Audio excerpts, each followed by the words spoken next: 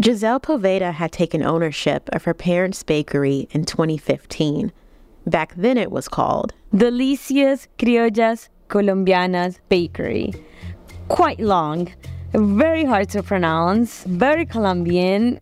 Gisselle renamed it Café Tinto because it's easier on the ears. Café Tinto is in North Philadelphia. The bakery is filled with recipes from Giselle's home country, Colombia. She and her family immigrated to Philadelphia in 2002 when she was just 15 years old. Today, the bakery allows Gisselle to share her culture with Philadelphia. I want people to know Colombia for its coffee. I want people to know Colombia for its food. And I want people to know Colombia for our kindness. But Gisselle wants more for Café Tinto. She wants to operate the bakery from a property that she owns, not rents. The most important thing as an entrepreneur or as a storefront owner, you want to own the location that your store is in.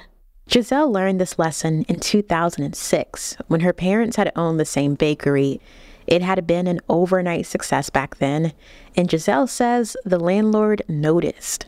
I feel like that created motivation for the owner of the building to just be like, hey, like, I'm going to double your rent. And we were like, what? It sounds completely unfair for a landlord to just double the rent out of nowhere.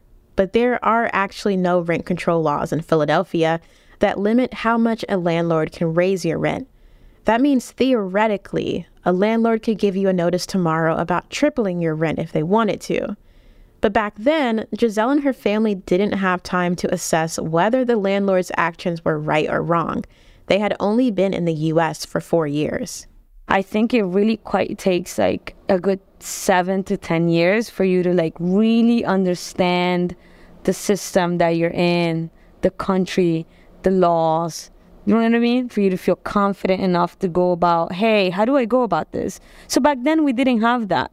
We weren't confident enough to be like, hey, no, you can't do that. We'll take you to court. So what happened was we ended up having to leave.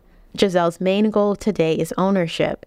She's always wanted to open a second store, which could be the property that she owns. I hear this from a lot of our beautiful customers, like, you should open a store here in Center City, everywhere. Well, I would love to have as many people get to drink our coffee and get to feel our kindness through our service. I want that, but it takes time. You know, good things take time. It also takes money, and Gisselle doesn't want to take on debt.